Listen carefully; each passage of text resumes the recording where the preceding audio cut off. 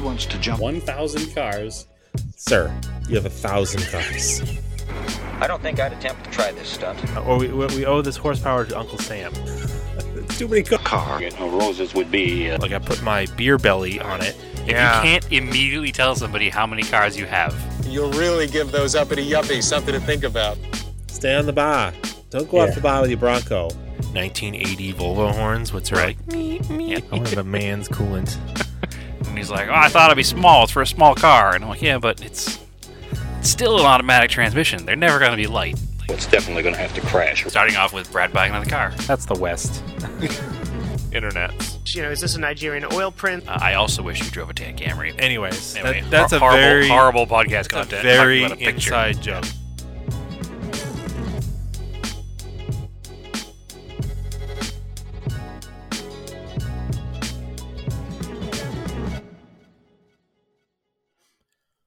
Welcome to Auto Off Topic. Hello, Brad. What is going on, Andrew? Oh, the usual. Unfortunately, might as well get right into it. We ended last week on a really bummer note. Yeah, it was kind of a very sour end of the episode. Yeah, everybody basically learned at that moment that Ken Block had passed away. Yeah, the automotive world stopped at, 8 o'clock my time, 8 o'clock Mountain Time, so 6 o'clock. Something like that, yeah. Yeah, no, wait, other way around, 10 o'clock. Yeah. Eastern Time. Yeah, it was definitely quite a quick shock we all got there. So I had a whole week of reflecting on Ken Block. I'm not like broken up about it because it's not my family, which I feel bad for their family, but For sure. It's an interesting spot to be in because, it's not like a normal celebrity death, quote unquote, because this person was in our circle. We don't know the man personally. We've both, I think, seen or met him. And a couple times, and he competes in the same events that people who are, I would consider friends and family, compete in. So it's not just some, in the ether celebrity we didn't know about. It was somebody who was, I don't know what the proper wording is, but he was very, very well known, obviously outside of the small world of the rally, community, but inside the rally community, he was even a bigger person than he is outside the community because he was such a well-liked and respected individual. Even if, you didn't really know him well, you didn't know anybody who didn't like him. He was a good guy. He was, I think I said it last week, he was one of the best ambassadors for the sport of rally that at least American rallies ever had. well, nobody had ever done anything close to professional with it in the U.S.,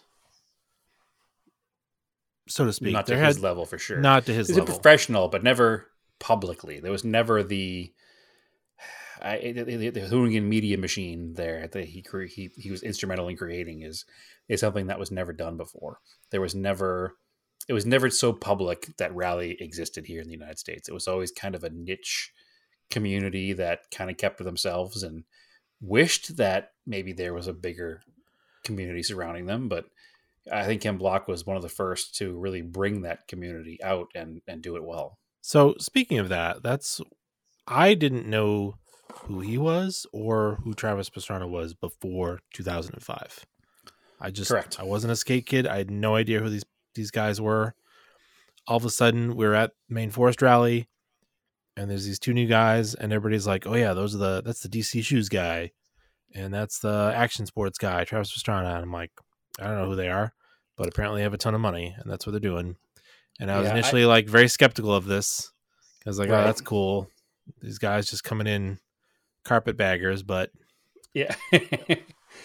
But they both proved their worth, maybe not as the world's fastest rally drivers, but they were pretty quick and they won some championships. And obviously, the money had a lot to do with that, but they also weren't there as a joke. They both came into the sport and they took it seriously. They wanted to win. They wanted to be fast. They wanted to do it right.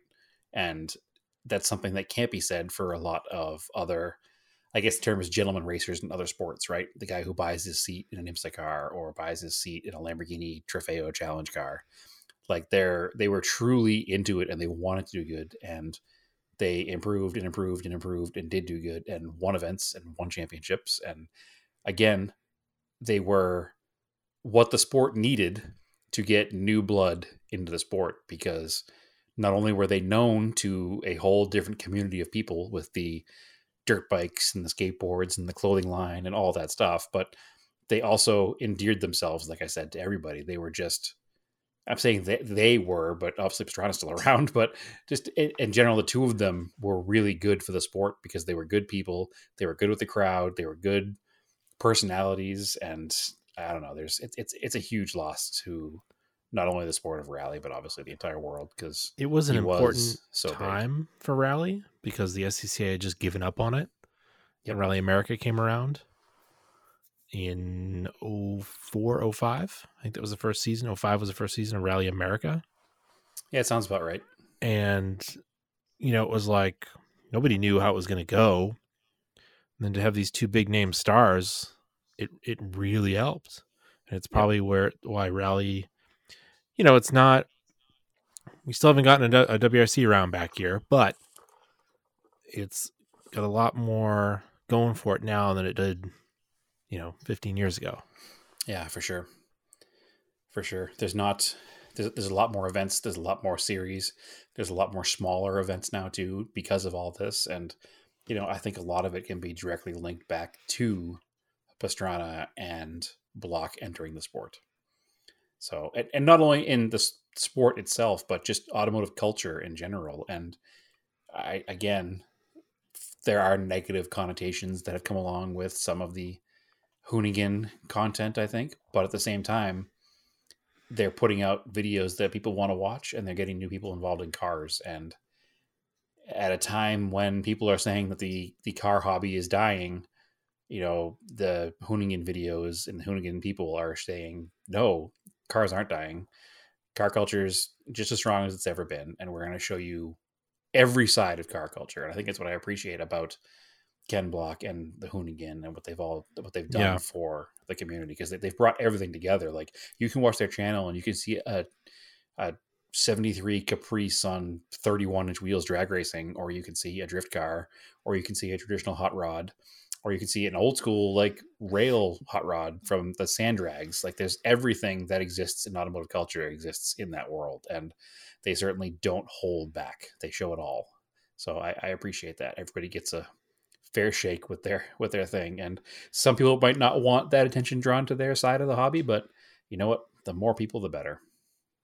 So I'm into it, and we can thank Ken Block for that, because Ken Block started Hoonigan with Brian Scotto. So without Ken Block, there is no Hoonigan.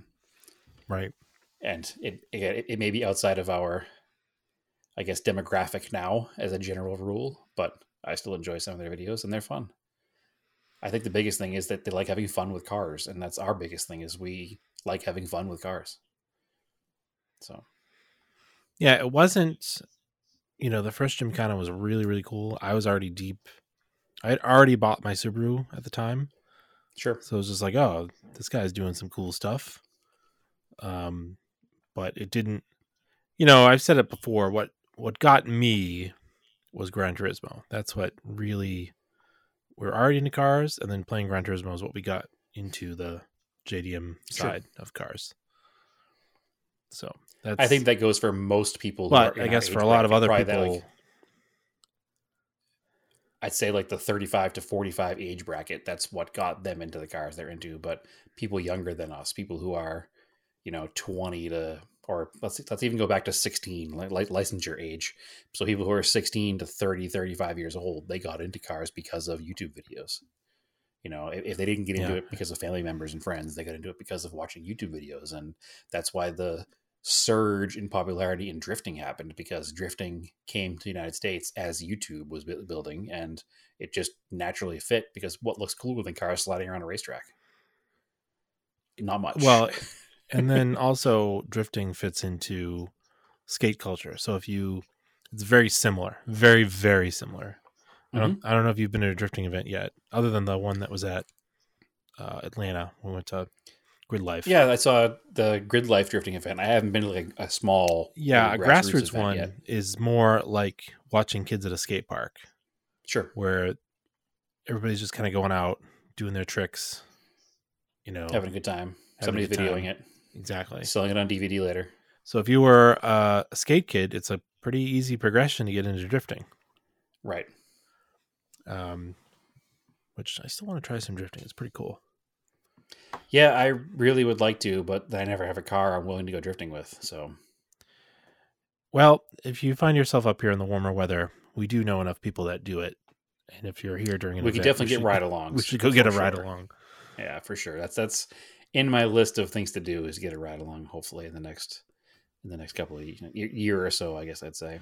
Which again kind of comes down to like, this is why we liked, well, I shouldn't say past tense, why we like Hoonigan, because we have the same idea that we like all car culture.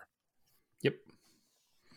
Yeah, we're brand agnostic and car we do event like Mitsubishi, agnostic. but well, listen, you can have a preference, and I said that all the time. We always say that we're Mitsubishi apologists. We love our Mitsubishis, but at the same time, go in my collection of garbage in the backyard, and there's 4 Toyotas and a Porsche and a Ford or a Mercor and whatever. But there's other cars that are Mitsubishis, and I have a Chevrolet, and I don't know, what else do I have, Andrew? I can't even think anymore. Too many cars. I don't know. Mazda.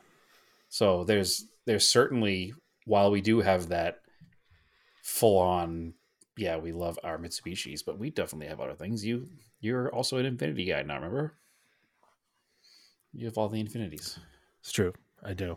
I love those Nissans. Right. So we're all in the same boat. We all have stuff we like, and sure, we have a preference, and what you know, right? Like, I'm super comfortable driving a Starion because I've owned 5 or 6 of them. Mm-hmm. But at the same time, I wanted to try out that 944 because it's like a German version of the same kind of car. And I wanted to try out an RX-7, and I wanted to try out these Toyotas, and I fell in love with my dumb Cressidas, and now I have a Corolla. Where'd all this come from? Who knows? It just, one day I woke up and I was a hoarder.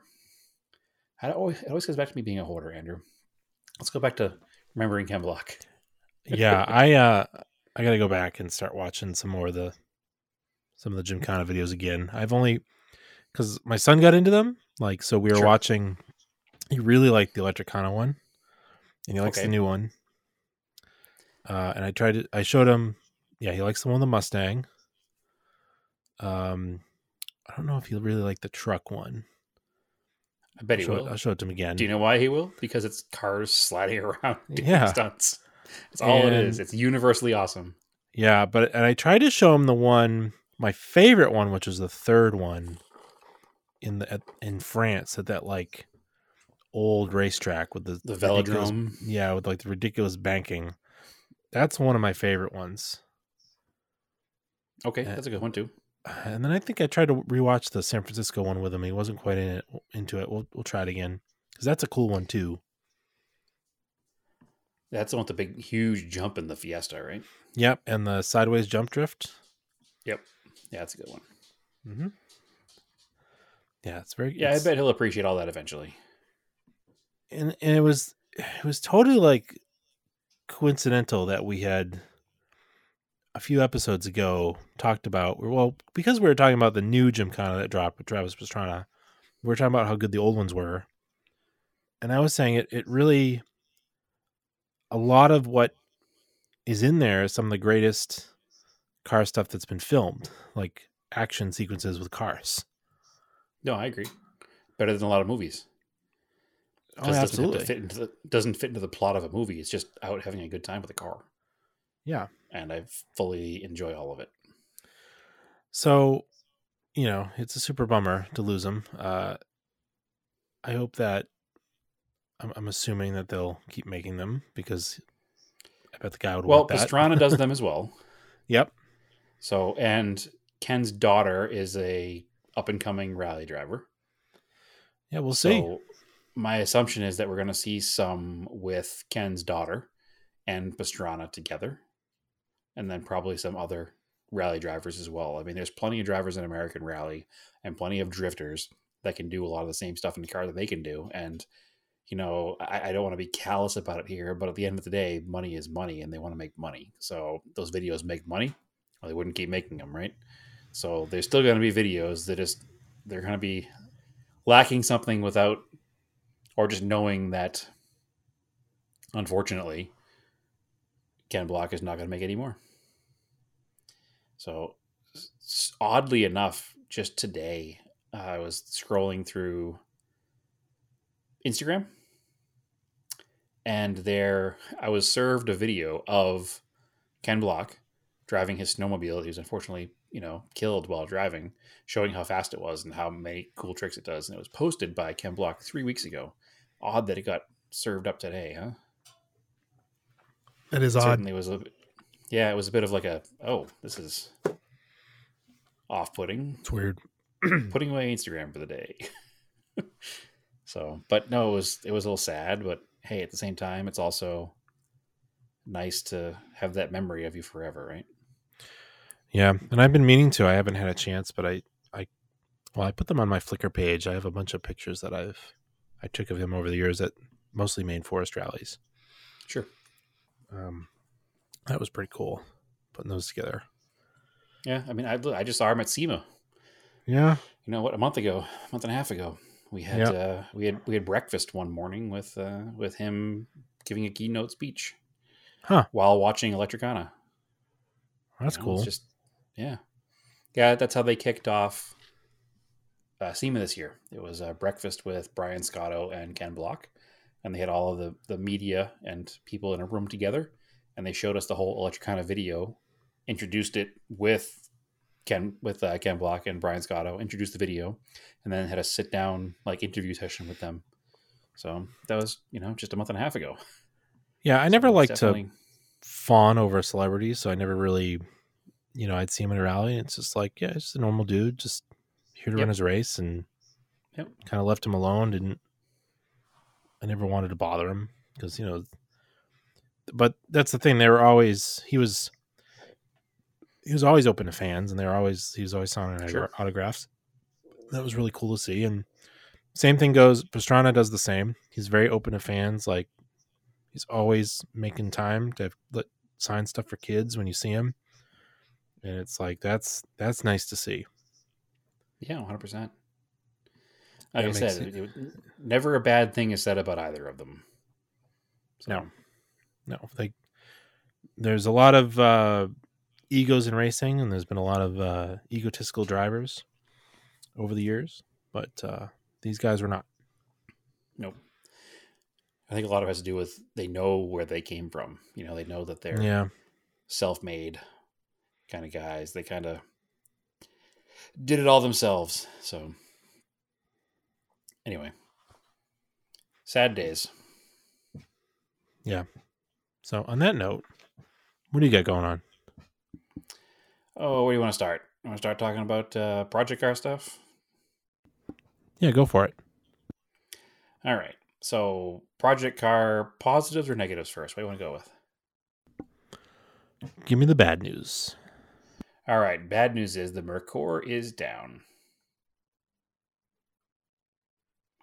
So I walked out of my house probably about a week ago, and I smelled gas. And I said, that smells like gas. Was it bad gas? Didn't think, yeah, bad gas. Always bad gas around here. Didn't think much of it, and got in the Eclipse and drove away. Came home and said, that smells like gas. Sometimes stronger, sometimes not as strong. Didn't have a chance to look at it. Pulled the cover off of the Mercor, and the gas smell was super strong. I was like, oh, that's definitely not good. Opened the door to the Mercor and got in the Mercor, and the fuel smell knocked me off my feet almost inside the car. Super bad. I was like, oh no, what's happening right now? Went to turn the car on, the battery was dead. All right. This is okay. So I'm charging the battery, and I'm just kind of poking around the car, and I looked under the car at the fuel tank because I figured before I brought it home, I had literally just filled it with fuel. So maybe the top of the tank has some issue, like a sending unit seal is bad, or maybe the filler neck goes in, maybe the rubber is cracked and it's leaking out of there. Maybe that's what's happening. So I'm crawling around the back of the car and I don't see any wet spots. I can't figure out where the fuel is coming from. And then out of the corner of my eye, I saw a drip. I was like, oh, that's weird. I wonder what's dripping. And I looked a little closer and I realized that the fuel pump is in the middle of the car, like an inline fuel pump. And it dripped. And I was sat there and I'm watching it again and it dripped again. And it dripped again. So, okay. Well, once the battery finished charging, I plugged the battery back in. Actually, let me go back to that story real quick. Charged the battery for hours. Nothing happened. Went to go look at it. And for some reason, my charger was charging at 6 volts, not 12. My charger is an automatic charger. Like it doesn't have a switch for 12 or 6. Yep. So I don't know if the battery was just so dead that it thought it was a 6-volt battery. That can happen sometimes. But nonetheless, it did not charge the car at all after being plugged in all day long. So I had to, reset it, and I actually looked at the screen and it said 12 volts. So I let it charge for the rest of the day again. Went out the next day, put the key in, turned the key just to the on position, not quite start the car, and I looked into the car and just saw the fuel pump just spraying fuel everywhere. Oh, fun. So something in the fuel pump went bad because I tried tightening it and it didn't do any good. It's like, sounds like a canister fuel pump. It's a canister fuel pump. Yep. Interesting. Well, at least it's under the car. You don't have to drop the tank. Yeah, it's a very simple one to deal with. I ordered a new one. Unfortunately, I have no job right now, so parts are expensive when you don't have a work. So I bought a nice Bosch one. I didn't want to cheap out. So as we all learned from the Starion, we know what happens when you cheap out on fuel pumps. So I'm not weird. Not cheaping out in a fuel pump. I bought the nice Bosch one. And once that gets in here, I'll... The ethanol in the fuel ate the seals or something. Who knows? It doesn't look original. It looks pretty shiny and clean. Bad gas. So my assumption is that it was replaced sometime fairly recently, and it's just an aftermarket one that fell apart. Strange. Seems to be the way of things nowadays anyway, right? So don't make them like they used to. They don't. So that's, again, part of the reason that I bought the Bosch one, because I don't want to do the job twice again. So I'm not going to do the job twice. So I went ahead and I ordered that. So that car is sitting. Unfortunately, it was in the very front of the driveway in front of all the cars. So I did push it, but my goodness, that car is not a Corolla or a Colt. It is quite heavy to push by yourself. So thankfully, Naomi was able to help me push it because she's having foot surgery Friday. So after this week, she won't be able to help me push for like 8 weeks. What is love but pushing broken cars? Yeah, well, it's part of the deal around here, right? Most of the cars I can push myself, like the Colts and the Corolla, and all of them are pretty lightweight. But it's good because they usually broke it down. Oh, you say it like it's a joke, but there's more truth to that than most other things. Anyway, so that car is down for the count, unfortunately, until that part comes in and I get around to fixing it. So the car behind that is the brown 80 Corolla. So I was like, all right, you know what? I will push the car to the end of the driveway so I can get the Corolla out of the backyard, and I'll use the Corolla. Or it was first Saturday, so I'll use the 944, which is the next car back, to go to Porsche's at 4 till 4. So I went to get in the Corolla, and the Corolla's dead. Super annoying. Now I'm just like, all right. The world obviously doesn't want me driving old cars today. So the Mercor has a draw. I know it has a draw. It's always had a draw. Maybe it's the fuel pump. And I expect it to be dead because I forgot to unplug the battery. It's fine. The Corolla, however, was just driven 5 days prior, to go pick up that desk that I picked up to build model cars in. So it should be fine, but it's not. So I put the charger on that all day long. I come back out to it. It says 12.6 or 12.5 or whatever the voltage is with nothing powered on. Mm-hmm. So fully charged, right? Still won't start. It's just making that like the clicking noise of the Bendix not being able to turn. Yeah. So I was like, all right, well, I'll do the old trick and I'll smash the starter with a hammer. You can't, because it's completely encapsulated behind the left motor mount and behind the exhaust manifold. Oof. So I was able to get like a crowbar in there. I just kind of hit the crowbar, but that didn't help either. So chatting with you guys and some other people on our Discord. Again, come hang out in the Discord. It's fun. Chatting on Discord, everybody's like, well, it sounds like it might be a bad cell in the battery. Maybe there's not enough cold cranking amps. Now, have you ever had a battery that had enough volts but not enough cold cranking amps? No, but I've had one on the bad cell. We know of a couple other people that had one on the bad cell recently. Was it a fairly new battery? Yeah, from 21. Like, batteries in like the last 2 years, awful quality. Extremely expensive, awful quality. Like, yeah, we'll talk all about the expensive batteries. part in a minute. Yeah. Like I bought an Optima Red Top for the Talon in April, like 2020. It had a bad cell April 2021. Like, luckily it was all full warranty, and the one in there seems to be okay. Well, this battery was dated 7 of 20. Yeah, 7 of 21, which Not would that mean old. it was a year and a half old. 7 of 21? Yeah. No, that's all of 22. So yeah, it's not about, that old about at a year all. and a half. So it's a year and a half old, but unfortunately, I didn't own the car a year and a half ago. Doesn't And matter. The previous owner didn't own the car a year and a half ago, so we didn't have the phone number of who bought the battery. It doesn't matter. The battery's got the date code on it. They don't doesn't do it that matter. way? No, That's you need to have- bullshit. Yeah, because you can take those stickers off, move them around. You I don't need give to a shit. have the phone number of who bought the battery. So I don't know who bought the battery. It's the car. The car had one owner from 1980 till 2019, and then it had like 5 owners from 2019 till me. So no idea who bought the battery. Unfortunately, I had to buy a battery. So Ugh. I decided I was going to be cheap because I had bad luck with batteries lately. And all the batteries are like $179.99. So expensive. It's So super much annoying. money. This is why I invest. I was like, you know what? I'm just going to I'm going to spend the $30-$40 on battery tenders because it's too expensive to buy Yes. batteries. Yeah, I do have a new battery tender. So Yeah. anyway, so I started shopping around at who has the cheapest batteries. Because I'm like, you know what? I'm just going to buy a cheap battery. I don't care. It's only going to last 2 years anyway. I'd rather spend $50 on a battery than $200 on a battery. So Walmart lists a battery for $55. Bait and switch.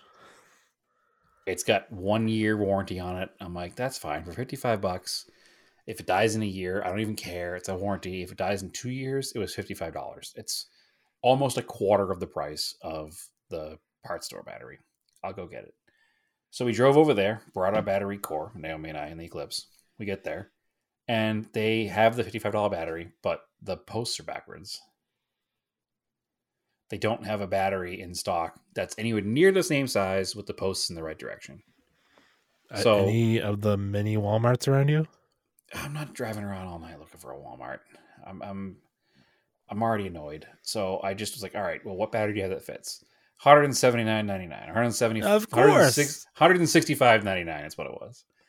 It's like, plus the core. I'm like, well, I have the core here. He's like, all right, cool. So no core. You guys don't have a But- BJ's or Costco membership, do you? We have a Costco membership, but the battery's also $175. Oh, It's the same money. So I bought the Walmart battery for $165 because I was there and I was annoyed. And it is what it is at that point. Thankfully, the way Walmart does batteries, which is the way everybody should do batteries, is there's an individualized barcode on the battery that's tied directly to that battery, not to any customer or any car. So their $165 battery has a 3-year replacement warranty. And as long as you leave that sticker on top, which I'm sure the first time it drives in the rain, it comes off. But anyway, the sticker on top is how you get the new battery. So that's good. So I actually put a little piece of clear cellophane tape over it just to make sure it stays in good shape. And I put the battery in the car. And if I have the car for 3 years and needs a battery, I'm covered. So anyway, get the battery in the car. Car starts right up. I did skip the step where I took the battery out of a different car because I couldn't get the car to start even with a jump from another car. So I took the battery out of another car and kind of put it in there enough to make it fit real quick, and the car did start. So I knew it was the battery. It wasn't a weird issue with the starter. So I get the new battery in the car fired right up. Everything's good. I then went to fix, because the car still has those dumb fender mirrors on it, because I haven't got new fenders yet. So the fender mirror on the passenger side was super loose, and they're pretty useless anyway, but I thought I was going to lose the whole mirror on the road. So I went to tighten that back up and realized that one of the bolts had come completely out of it, or one of the nuts, I should say, came completely out of it. I was like, all right, that's interesting. Well, I need to, I have a whole set of metric hardware. I'll just throw a new nut on there with a lock washer and call it a day. Turns out somebody hacked these mirrors together. I don't know where they got them from, but somebody took them apart and put standard hardware in them. And the reason it loosened up, right, so now I got to go to the parts store and buy a nut. And the reason it loosened up is because when they put it together, they broke out the factory studs and put just bolts in there. And there's nothing inside the mirror to capture the head of the bolt. So you can't really tighten it up beyond whatever it wants to tighten. I just did a auditory forehead palm. Yeah. So I don't know why somebody did that. That's why it loosened up. So I bought a stand, went to Home Depot and bought a little baggie of the correct size nuts and lock washers. I put it on, and when I put it on, I held the bottom of the through bolt with a pair of vice grips and used the ratcheting wrench to tighten it the best I could. So hopefully it doesn't loosen up again, which is certainly a Mickey Mouse way to do things, but somebody screwed it up before I screwed it up, and they hacked the crap out of them. So there's no way to fix them without buying new ones. And I'm not buying new ones because the plan is to not run them when I get new fenders. So the mirror is tightened up. The car did start.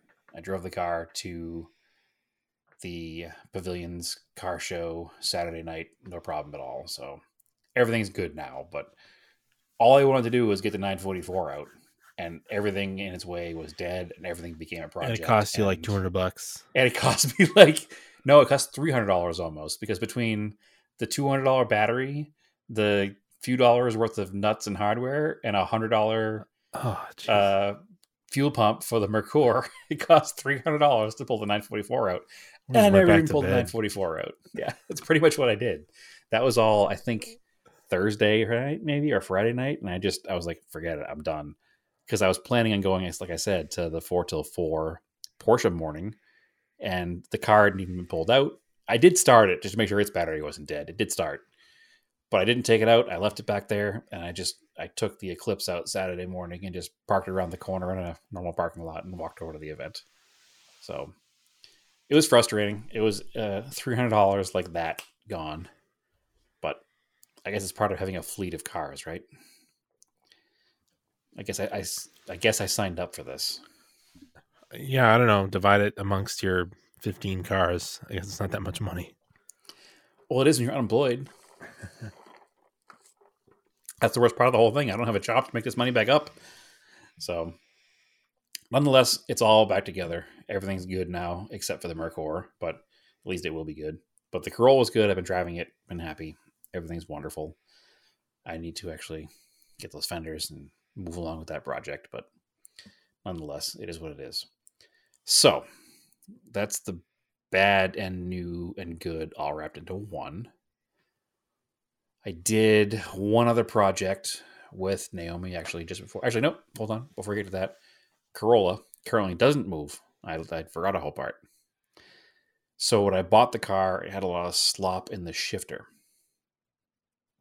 I think I talked about this. There's a $245 short shifter kit you can buy. Yeah. Or there's the $13 worth of hardware you can buy to fix it. Did that ever show up? It just got here, yes. It came from Indonesia somewhere. So it's here. Well, again, the car was drivable without it, so it wasn't the end of the world. So the car actually is in the driveway in pieces right now, but I just figured out how to get it apart. So it's all apart and should be together in the morning, and we'll have reports back next week on whether or not that worked and how much effort it actually was. So, and if it doesn't work, then we're going to spend another $245 on a new shifter. So we'll see what happens, but it should hopefully work. It's a pretty simple setup. The hardest part was the shifter shaft that goes into the transmission is 2 pieces, and it was difficult to get them separated because neither of them is hexed. So it's just it's round stock into round stock, and you have to take off the top section of round stock because the bushings and stuff won't fit over it because it's wider. And taking that off was a bit of a nightmare because there's not any way to do it. I actually had to reinstall it in the car and use a pair of vice grips. So managed to get it apart, but it was not super simple. So that's why I haven't finished it yet, because it took me like an hour to figure out how to get this stupid thing apart. So that'll be reported on next week of how that worked out. So fingers crossed by tomorrow that'll be all set. The final update is garage related in general. So it's the garage door. Do you have auto opener on your door? You don't, right? No, the ceiling's not high enough. Okay. So we have, I think it's Garage Genie is the name, or Door Genie, or Genie Doors, or Isn't that like just like a Garage Genie is the name of Craftsman it. brand or something? I don't know. It came with the house. But one of the important things to remember here is to make sure you close your garage door. We live kind of near a busy area. I wouldn't say our neighborhood is bad, but crime of opportunity, leave your garage door open. There's bicycles and stuff that roll away pretty easy, right? Yeah. So we're pretty on it when it comes to making sure the door is closed when we go inside. But twice in the past week, each of us forgot one time to close the door. Because the numerical pad next to the garage door has a 9-volt battery that died. Yeah, they wear out. Yeah, we just hadn't changed it yet. And so you have to go in the house to close the garage door or walk through the kitchen and use the hardwired ones on the wall on the back. But when you're working out front, you just walk inside, and I have the wireless remote in the living room. So I forgot it one night, and she forgot it one night. And the night that I forgot it, it was literally open from, I don't know, 5 o'clock in the evening till like midnight. Mm-hmm. Thankfully, nobody did go by and take anything out because, again, it is a pretty good neighborhood. But again, you never know, right? So we were both trying to figure out a way to make sure we don't do that again. Okay. It turns out that the security camera system that we use, kind of like the Ring doorbell system, we use one from a company called Wise. Yeah. They have a garage door opener set that has a camera in the garage, and you wire it into your garage door opener, and you can open and close your garage door from your cell phone. Oh. And if your garage door is open, Alert you if it's open? it will alert you if it's open for a certain amount of time. So if the garage door is open for more than 20 minutes, it'll alert you, and you can, say, hey, it's fine, I'm out here. Or, oh crap, I better go close that garage. Oh. So actually right before podcast tonight, we just finished installing that. So that was actually super simple to install. Thankfully, we have power on the ceiling right next to the garage door motor, because whoever installed it put a 4-bank of outlets in the ceiling. So it was very simple. You just plug it into the same wires that the garage door opener is already plugged into. It's like these little, like, super thin little wires. Yeah, it's like doorbell wires. It's exactly like doorbell wires. So you put those in, you mount the camera to the ceiling, and you close the door, and you have this QR code that you have to stick on your door. It's like a 10 by 10. The camera looks for it? The camera looks for the QR code. Oh. So if the camera sees the QR code, it knows your garage door is closed. Oh. Yep. Super slick. So it literally took us, 45 minutes to install the whole thing. But now we have that added level of security of, not only do we have this thing that tells us that the garage door is not open, but we also have a security camera in the garage that shows the whole opening of the door when it's open. So God forbid somebody does go in there, we'll have a nice clear picture of who it is. Or like when I came by and nobody was home and I didn't have a key, you could have just probably hit a button and let me in. Yeah. Yep. Could have done that. Because we must be able to do it remotely because it goes into our Wi-Fi. Yeah. So it must. That's why you couldn't open it. Yeah, because I can log into the camera from away from the house, so he must be able to log into the system from far away. So, yeah, also a good call. Didn't think about that one, but well worth it. So I don't know if you have security cameras or anybody listening does, but we bought Wyze. It's WYZE. We bought them because they don't require a subscription, and everything is done locally. And actually, the reason we got Wyze in the first place is because they advertise a pet camera. So when we first got the puppy, Cirrus, in November of 21, and we were going to Massachusetts in December, January, we're going to be gone for like a week. And we had our neighbor watching the dog, but we wanted to have a camera that we could see the dog with and make sure she wasn't getting into trouble. And the Wyze Pet Cam, actually, you can control it from your phone. It pivots, goes up and down, and you can talk through it. So you can like comfort your pets from 3,000 miles away. So we bought their pet cam and then looked into all their other stuff, and they have really neat stuff. So we have their security cameras and now their garage door opening software. So neat little setup. I'm a huge fan, but now I can open and close the garage door without worrying about not having it open or closed. So anyway, that's all my project car and project garage updates. Have you done anything this week, Andrew? Not with cars, no. Okay. Nope. Boats and motorcycles? I mean, what's going on? No, nothing. I mean, it's the middle of winter for me, so I haven't. We were busy over the weekend, and I didn't get to do any car stuff. But we did something else. Okay. New year, new project. Yep. Not a car. Nope, not a car. We've partnered with Bradley Brownell and Rick Deacon. Yes. And a few other people. And we've started a website called Parked on the Block. So, do you remember the way Bring a Trailer was originally before it was an auction site? That's the same energy we're trying to go for here. Exactly. We felt that it was missing, especially with the volatileness of social media services like Facebook or Twitter or whatever. Because a lot of people were like reposting cars they found for sale. Sure. We've even talked about cars, cool cars for sale on here.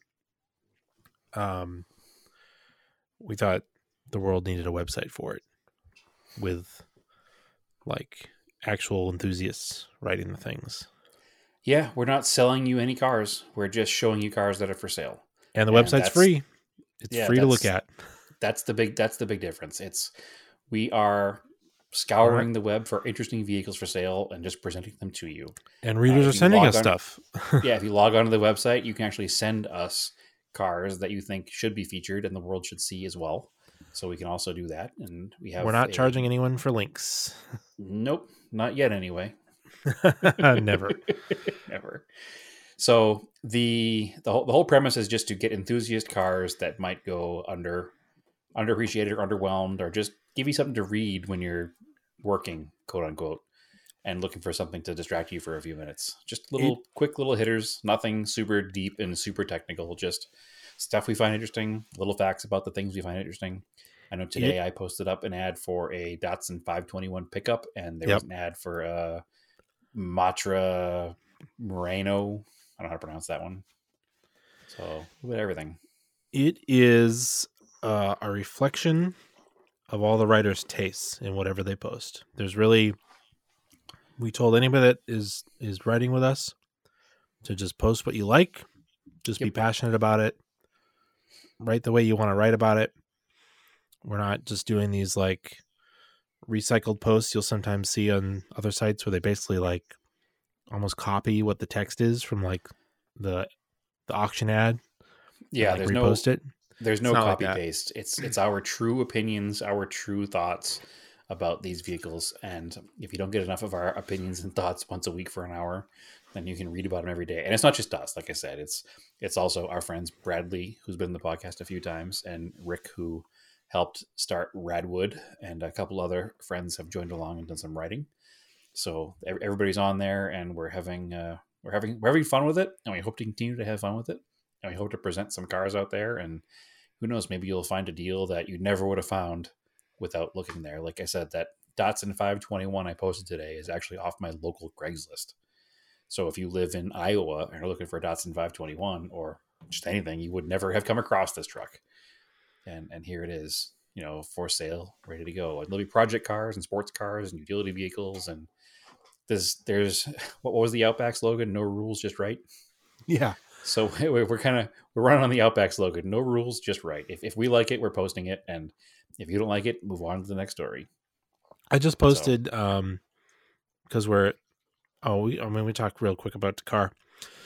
But Dakar is happening, and there is a obscure Italian website, car for sale website, with like 2-sentence description about Andrew Cowan's 1984 third place Paris-Dakar Pajero.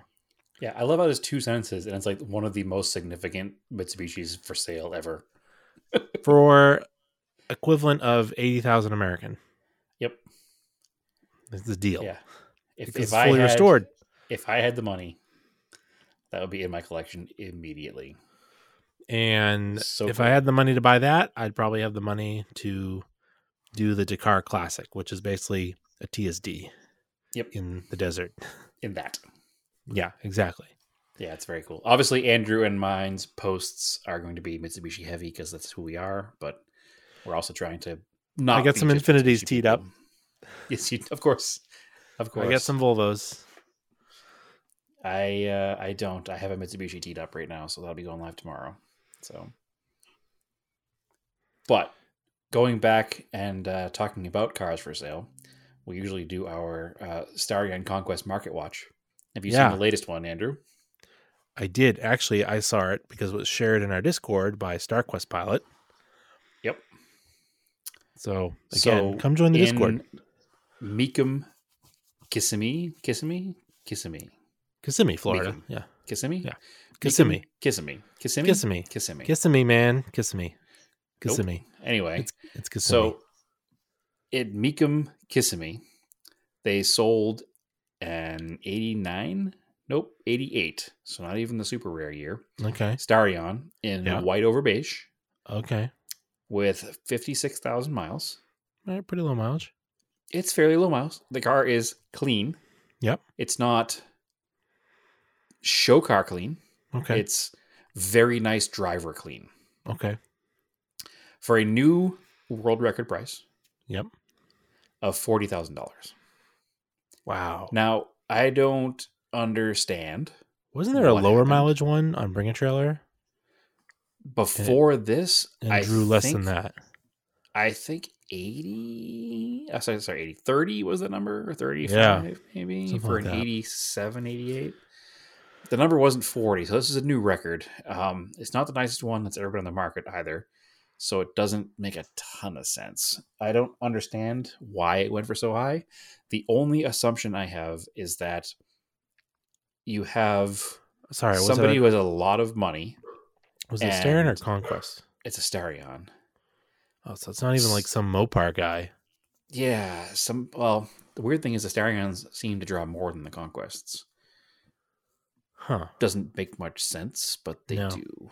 So, yeah, I don't really understand. The only thing that makes sense to me is that somebody who wants to buy a Starion, or two people apparently in this case, that want to buy a Starion, say, well, I have tons of money, and if I overpay for this car by 10 to 15 grand, what's the difference?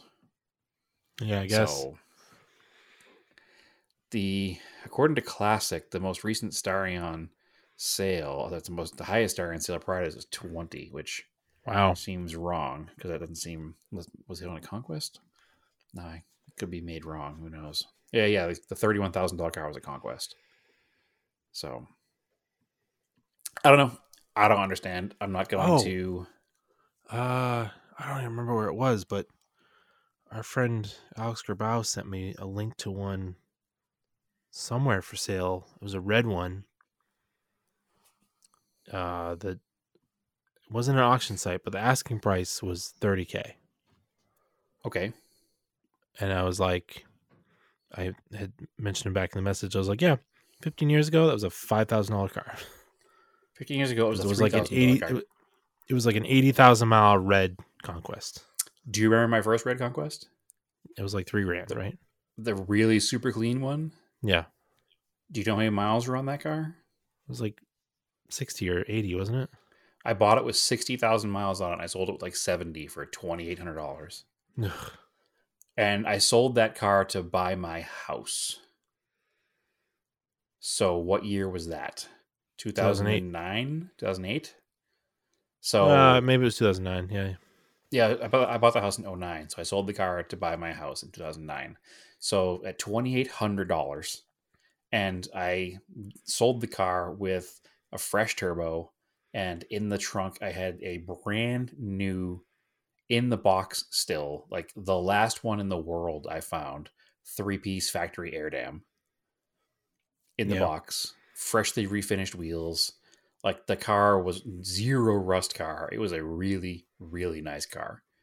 Had I known back then that selling it for $2,800 to help get my, down payment money for my house, I probably should have just kept it and held on to it, because not that I'd even be selling it now, but I can't replace that car now.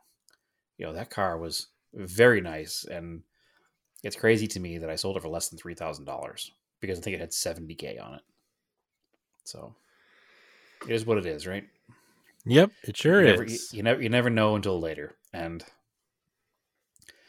I always say that I buy the wrong cars, but sometimes I sell the wrong cars too. So life goes on.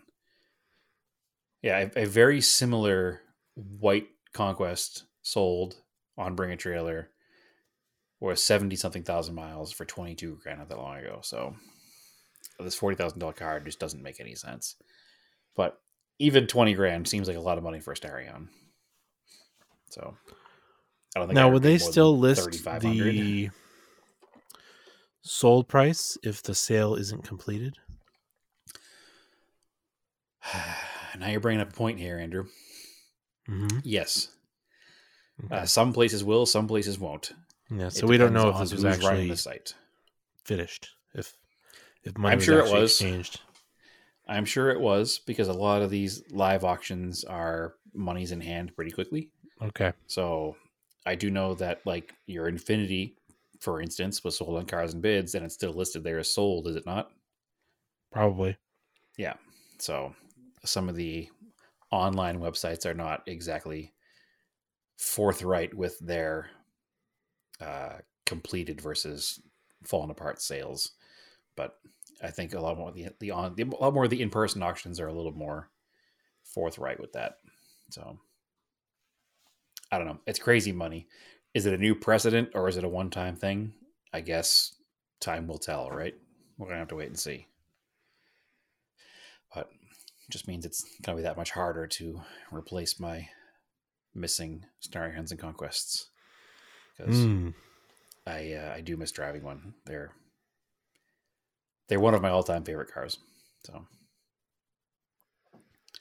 time to start looking, I guess. All right. So to recap, go check out parkedontheblock.com. Yes, please do. Hit us up for an invite to the Discord if you want to come hang out. And you can follow me on Instagram, Racenanger. I'm on Twitter as Racenanger. For the podcast, Auto Off Topic Podcast on Instagram. There is a Parked on the Block Instagram. It's not, we don't have any content on there. We're going to add some. Yeah, I'm not sure why we're not posting each car on there. We got to figure that out. Okay. We haven't talked about that, but yeah. Yep. There's a Parked on the Block Twitter. And Brad, where can they find you? They can find me on Instagram at TSISS350, and they can follow us also on Scale Autocast and the Auto Off Topic pages everywhere as well. So all those good places, and they can now find my posts also on Parked on the Block. That's right. I think in even one of my posts, I said you were the auction price expert for Parked on the Block. So, oh boy, that's a lot to live up to. Oh, I'm still looking for an inexpensive car. If anybody has a $2,000 or less car for sale in either the Phoenix area or the Boston area, I need to pick up a car for my kid. So that's still on the hunt. So just a little self promotion, not promotion, but looking for a cheap car. All right, cool. So, as always, keep cars analog and aim for the road.